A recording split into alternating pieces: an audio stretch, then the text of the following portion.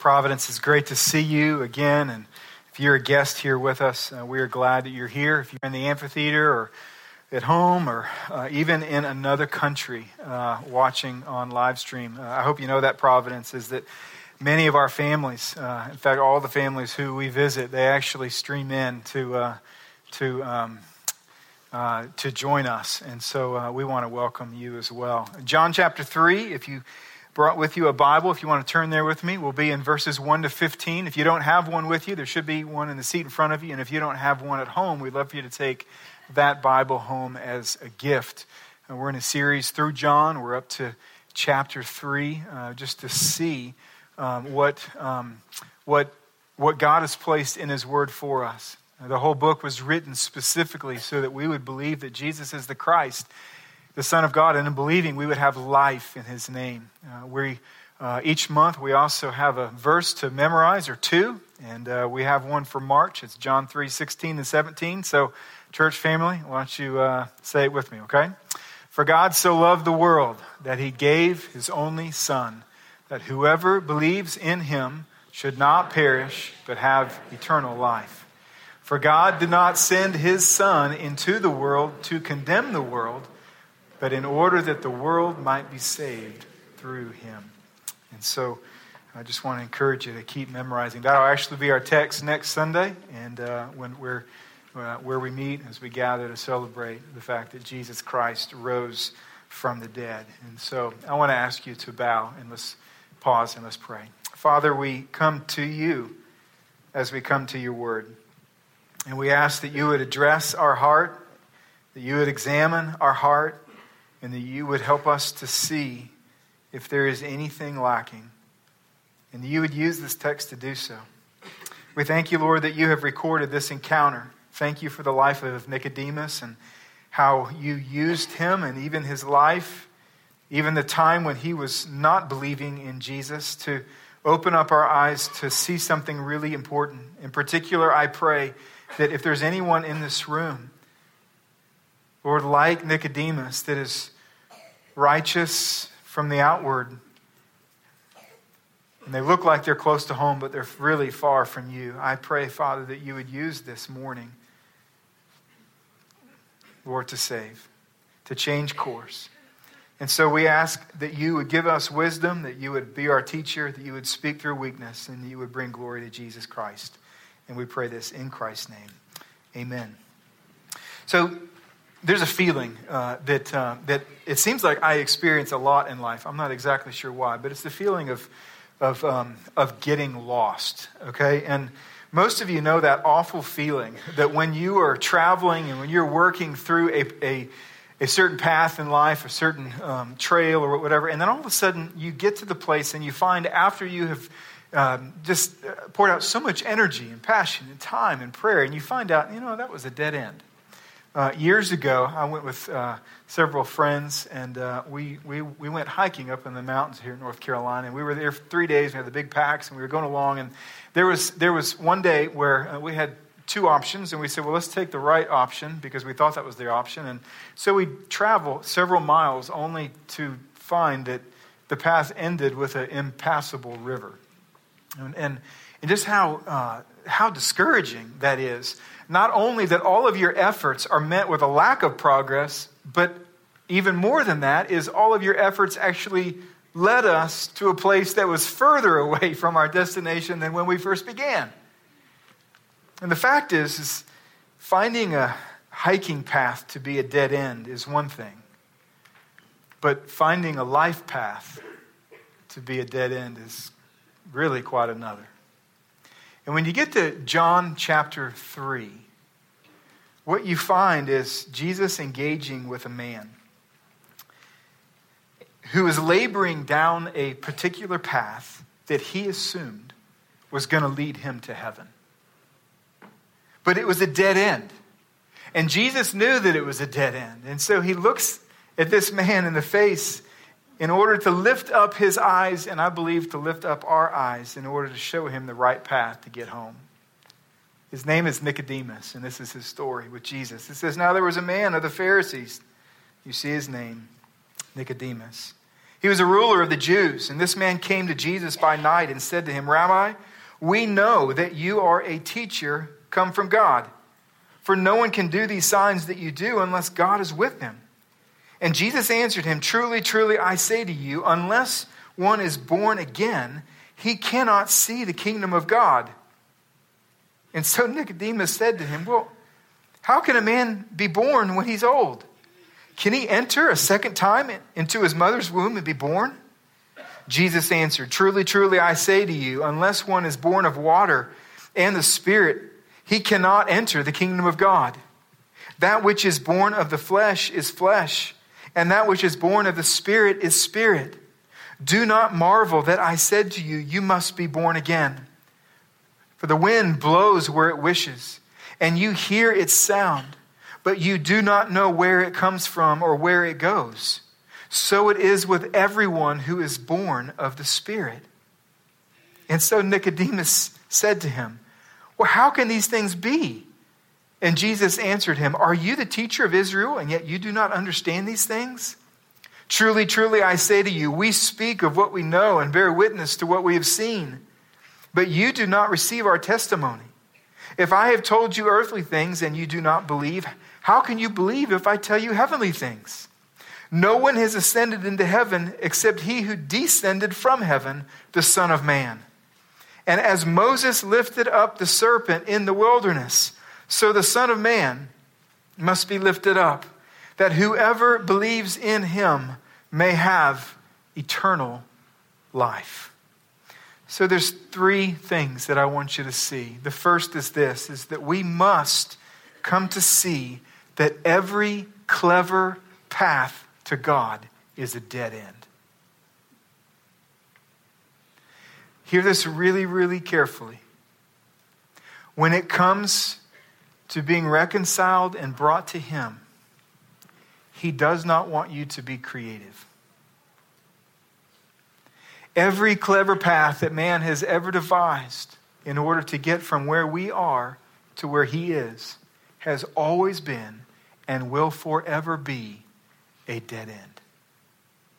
So here's Nicodemus, and he's seeing Jesus perform these miraculous signs. Maybe he was in the group in John chapter 2, verse 23, where it says, and there was a crowd that was gathered, and they were observing Jesus do these miracles. And so he comes to him, and we're told that he came in the cover of night. We're not told why. Perhaps he was afraid. Perhaps he was afraid of his own Pharisee buddies sort of making fun of him, or perhaps there's been crowds around Jesus all the time, and maybe he wanted some time where he could actually converse with him individually. We're not told. But he comes at night and he says to him, Jesus, we know that you're from God. Because no one could be doing the things that we see with our eyes, the signs that we see, unless he was from God. And before Nicodemus can take another breath to either get to his first question or to state the reason that he came to him, Jesus interrupts his entire course of life and says to him, first of all, the word truly, truly. Now, when you read truly, truly, which only happens in John, what you find there is Christ seeking to alert us to something that is of paramount importance. It's like saying, please listen, please listen. Verily, verily, truly, truly. And he says to him, unless you're born again, you will not be a part of the kingdom of God. In other words, what he says to him is, Nicodemus, I recognize that you're running really hard, but your compass is broken. And so you're running in the wrong direction. All your labors are only getting you further from the destination that you want to get to. Unless you are born again, you will not go to heaven. Now, sometimes we read this, and in particular for those of us in the room who maybe have read John chapter 3 like 100 times in our life, and we just know what's next. But can you imagine the conversation? He's not even been able to ask a question, and Jesus sizes him up, and he says, you're going to go to hell if you continue on the course that you're on. Now you have to understand who this guy is also. It starts, right? John wants us to know the kind of man this was. This was not an evil man that was wildly sinful and everyone knew, that guy's a dropout right there. No, this was a man that was heavily accomplished in life. We're told he was a Pharisee. There was about 6,000 Pharisees at the time in Israel. And the Pharisees were incredibly serious about knowing the truth, teaching the truth, seeking to obey the truth. They made all kinds of laws to help them to obey the truth, or at least what they thought would help them. They were absolutely committed to the truth and to morality and to self-sacrifice and discipline and personal purity, all in order to merit favor with God. And Jesus looks at him and he says it's not enough. Not only was he a Pharisee, but we're told that he was a ruler of the Jews. What this means is he was a part of something. There was what we would maybe know here in our nation as the Senate. Okay, there was this thing. It was called the Sanhedrin, and it was sort of the 70 of the most influential leaders in the whole nation. And Nicodemus was one of them. So he wasn't just a run-of-the-mill Pharisee. He was like world-class pastor and senator all in one. And all of his life was being spent adding to a foundation that he thought was going to merit something before God. All of his relationships, all of his dreams and hopes and aspirations, all of his effort, all of his work was all like a house that was being built on a foundation of an assumption that this is the currency in heaven that is going to allow me not only to go to heaven and to be entered into heaven, but this is the currency that's going to make God happy with me, pleased with me. So he's spending his whole life trying to accumulate a currency. And Jesus, in a matter of seconds, sizes the whole man up in the whole course of his life and says to him, in essence, insufficient funds. Can you imagine? I mean, last week, right? We're overseas and we're in this place where, of course, we don't have a car, and George, he wants some cookies. And we're like, well, we don't have cookies, George. Well, let's go find some. So we started walking around this town. We've never been there. We don't speak the language, but we're looking for a convenience store. We get to a store, and all of a sudden there's lots of cookies there. And my son, Seth, someone had given him, in his life group here at Providence, which was sort of funny, a bill, like actual money, right, with the country on its name, and there was $20 worth. And so I thought, well, this is great. And he asked me, he goes, listen, I want you to take this, and I want you to buy me something with it. So I thought, this is perfect. I'll bring him some chocolate. And so I kind of added some stuff up, and I go up there, and he said, it'll be 15-something. So I pull out this 20, and I give it to him. And he doesn't speak English, and I don't speak his language. And so he just looks at me, and he goes, no. And I'm like, well, what do I say next? I mean, yes? No? I mean, so I do this. I go, no. And so George is over here. I said, George, I said something's wrong. I said, our money doesn't work. And so come to find out that this bill is now expired, that the real $20 bill is much, much smaller than this. And so he was looking at it and he was saying, look, you want to buy something, but that's not going to get it done. And this is exactly what Jesus did with Nicodemus. You see, friends, God has never invited us to be clever in finding a road to him. Proverbs chapter 16, verse 25 says, there is a way that seems right to man, but in the end it leads to death. And so like a gracious teacher at midterm, Jesus goes to Nicodemus recognizing that he's on the course of failure.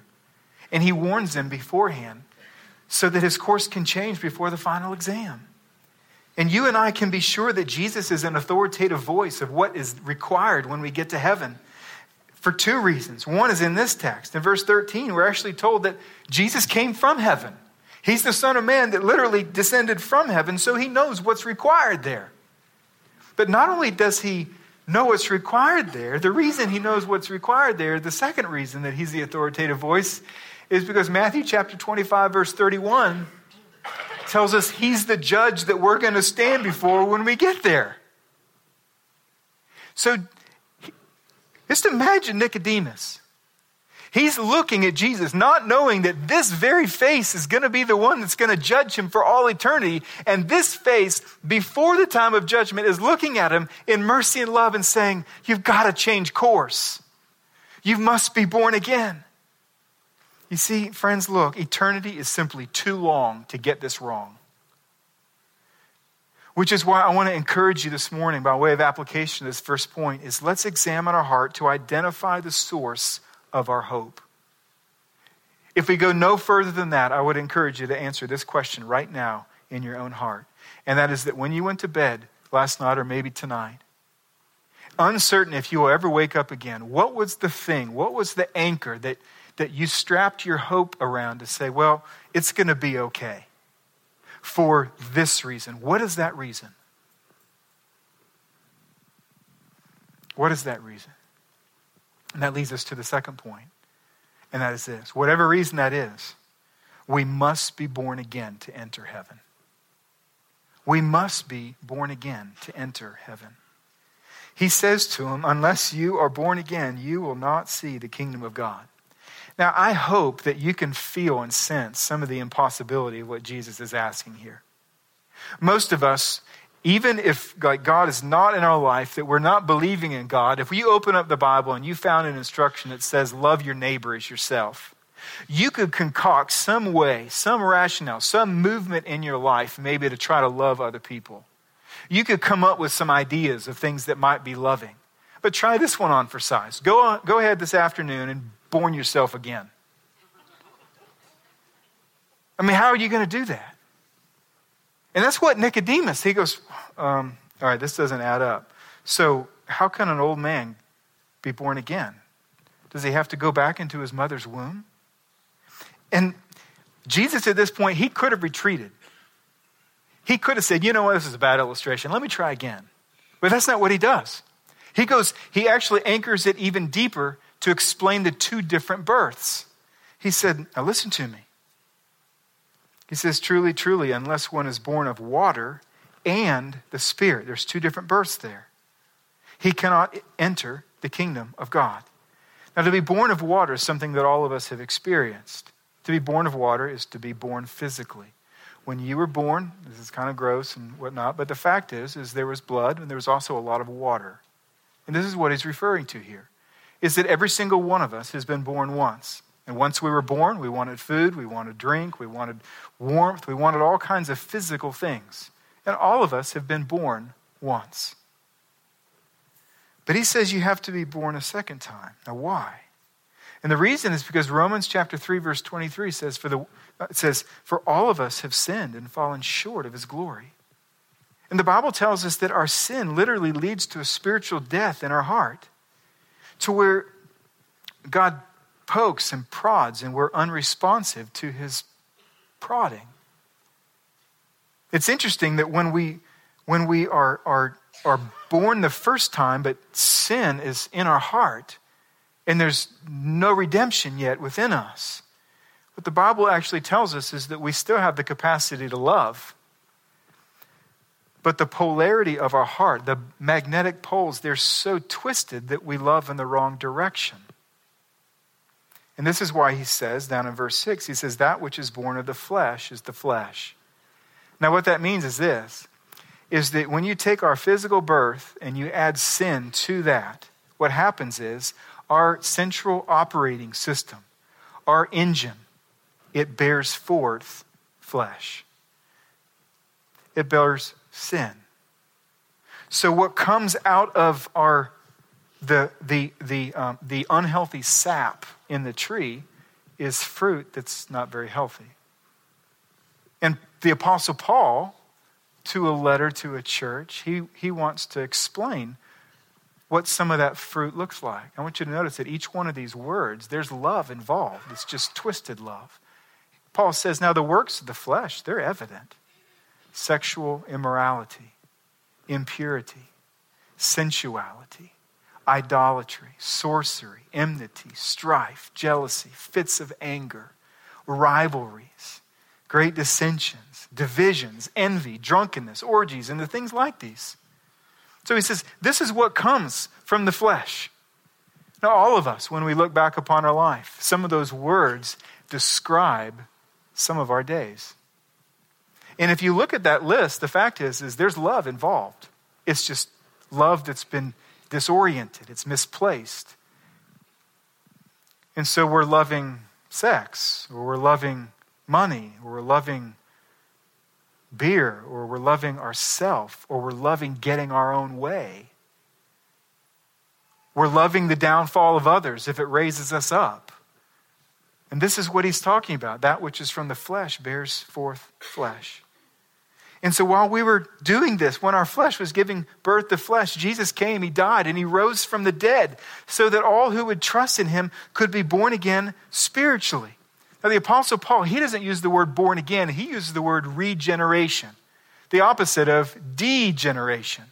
So if you have a flower and it's beautiful and it's complex and it's red and it's colorful and it pops and it looks healthy and then all of a sudden it degenerates, what we expect is that it's going to dry up. It's going to become brittle. It's going to become black. It's going to get dark. It dies. And this is what he says of us. He says that we start made in the image of God, and all of a sudden we find ourselves doing and thinking and saying things that are just not healthy at all. And God looks at that and he says, that physical birth, it ends in death. But regeneration is when a dead flower, it's all black and brittle, all of a sudden you go out one day and all of a sudden you see just a little trace of color in it.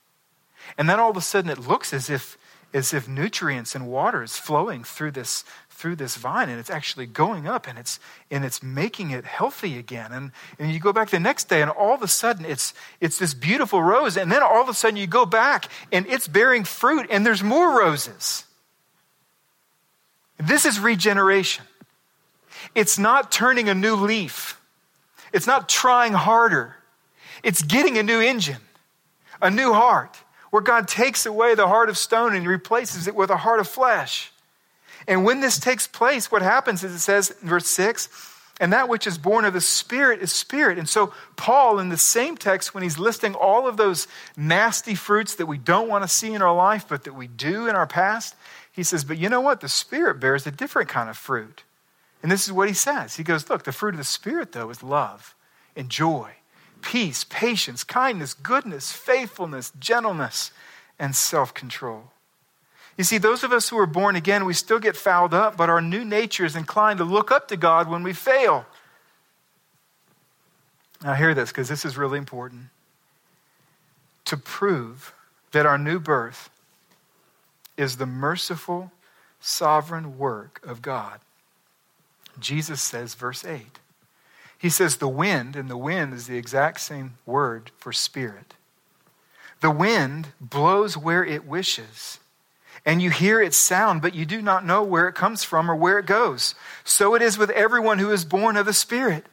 In other words, what he's saying is that you and I, we're all like shipwrecked sailors that are stranded on a raft, and we've made a makeshift sail out of some t-shirts. But there's no wind, and we're absolutely helpless to move anywhere without wind. This is why Peter says of our salvation in 1 Peter 1:3, he says, according to his great mercy, he has caused us to be born again.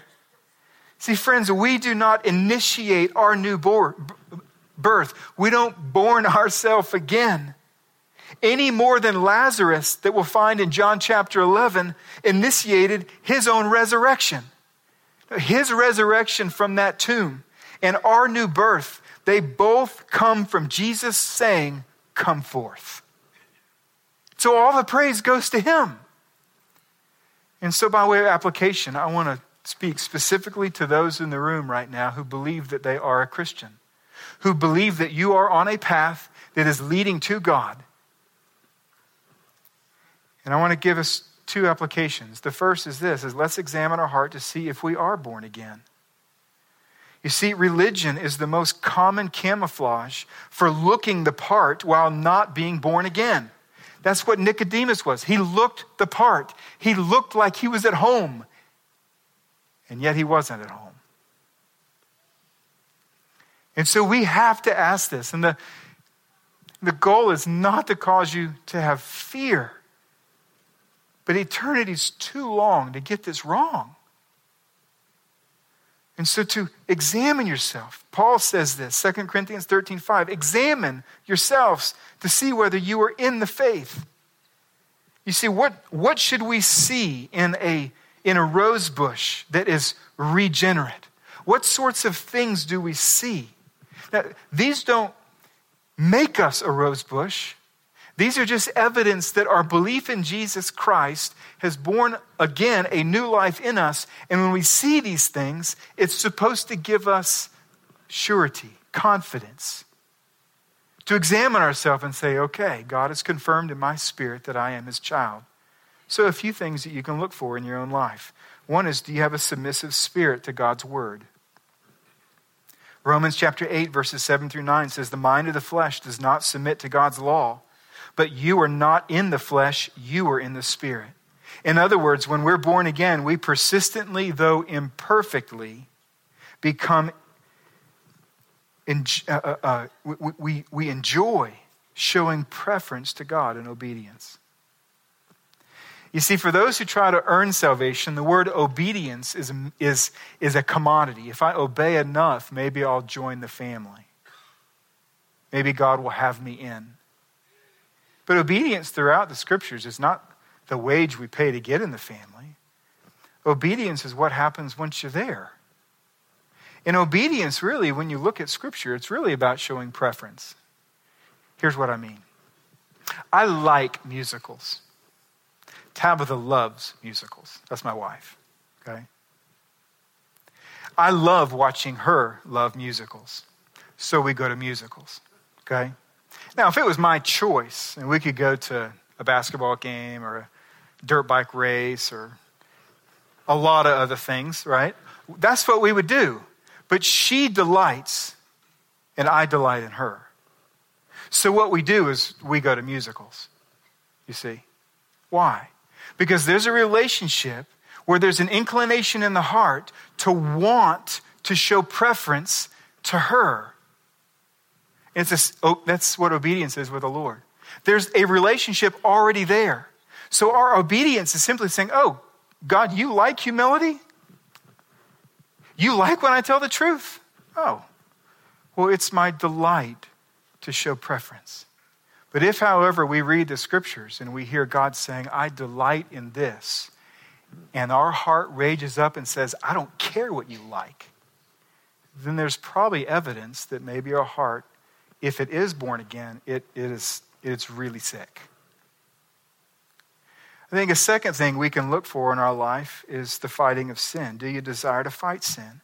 Romans 8:13 says, for if you live according to the flesh, you will die. But if by the Spirit you put to death the deeds of the body, you will live. In other words, when we're born again, we persistently, though imperfectly, become increasingly inhospitable to sin. We see sin that's sitting on a couch in our house that's been there for such a long period of time, and we start saying, you know what, you've got to go. I want you to go. And the third is love. 1 John 4:7 says, beloved, we love one another, for love is of God, and he who loves has been born of God. So we are born again. And when we're born again, we persistently, though imperfectly, love people as God has loved us. Well, how has he loved us? Two ways primarily, graciously and sacrificially. Let's start with sacrifice. Sacrificially, what that means is he pays a price to love us the way that he does. Graciously means he doesn't wait for us to perform or to earn it. He gives it when we were still sinning. And so you can identify, right, health in your own life if you're born again. If you see people and they're not performing it, they're not maybe even worthy, and yet you choose by grace to pay a dear price to yourself in order to love them in a certain way. Only people with a new engine do that. The second application, after we examine our heart, is let's humble ourselves every time we gather. You see, church family, what a difference it will make and does make when we approach every gathering together with this one thought, and that is, except for the mercy of God's Spirit blowing upon my heart, I am a dead man or a dead woman in my sin. That nobody in this room has contributed good works. When you walked in, the moral average of this room did not increase. Nor did it decrease, because we were all batting zero. Jesus, it's his righteousness. And so when we come in here, our hearts should be just so grateful that we've been made a part of his family. The last thing I want you to see is this. Number 3 is that we must look to Jesus and believe to receive eternal life.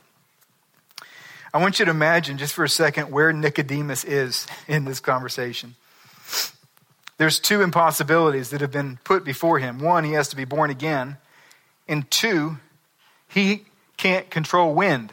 And wind has to blow in order for him to be saved. And so I can imagine him sitting there thinking, okay, Jesus, let me get this right. I need to be born again. To do so, I need the wind to blow in a certain direction. I can't control the wind, so I'm helpless. What am I supposed to do? And so what Jesus does is he pulls back an example. Something that was supposed to point to Jesus Christ when it happened all the way back in Numbers that Nicodemus would have probably have memorized as a Pharisee. And the story is found in Numbers chapter 21. And Jesus speaks of it with the words, as Moses lifted up the servant in the wilderness, so must the Son of Man be lifted up, that whoever believes in him may have eternal life. So what's the story? Well, I have it up here for you. That's what it says. And the people of Israel became impatient on the way. And the people spoke against God and against Moses. Why have you brought us out of Egypt to die in the wilderness? For there is no food or water here. And we loathe this worthless food. Let me just pause. That's miracle food. That's Jesus just causing food to show up without anybody farming. And we loathe this food. All right, keep reading. Then the Lord sent fiery serpents among the people, and they bit the people so that many people died. And the people came to Moses and said, we've sinned, for we've spoken against the Lord and against you. Pray to the Lord that he may take away the serpents from us. So Moses prayed for the people. And the Lord said to Moses, make a fiery serpent and set it on a pole, and everyone who is bitten, when he sees it, shall live. So Moses made a bronze serpent and set it on a pole. And if a serpent bit anyone, he would look at the bronze serpent and live. You see, the snakes were a picture of God's wrath that were on the people because of their rebellion. The serpent on the pole was not a preventative measure to keep people from being bitten. It was to help people who had already been bitten. And in order for anyone to be saved from God's wrath, they had to look at God's provision that was placed upon a pole. And Jesus uses that to say, you've got to look at me.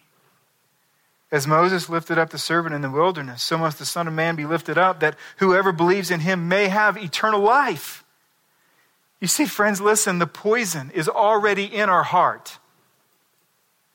We've already been bitten. And God's wrath is already upon us, and it's real. But all that we have to do is look at his provision that hung on a cross, and we will be saved. Charles Spurgeon, this very passage was important to him, so much so that when he writes of his own conversion to Jesus Christ, this is what he says.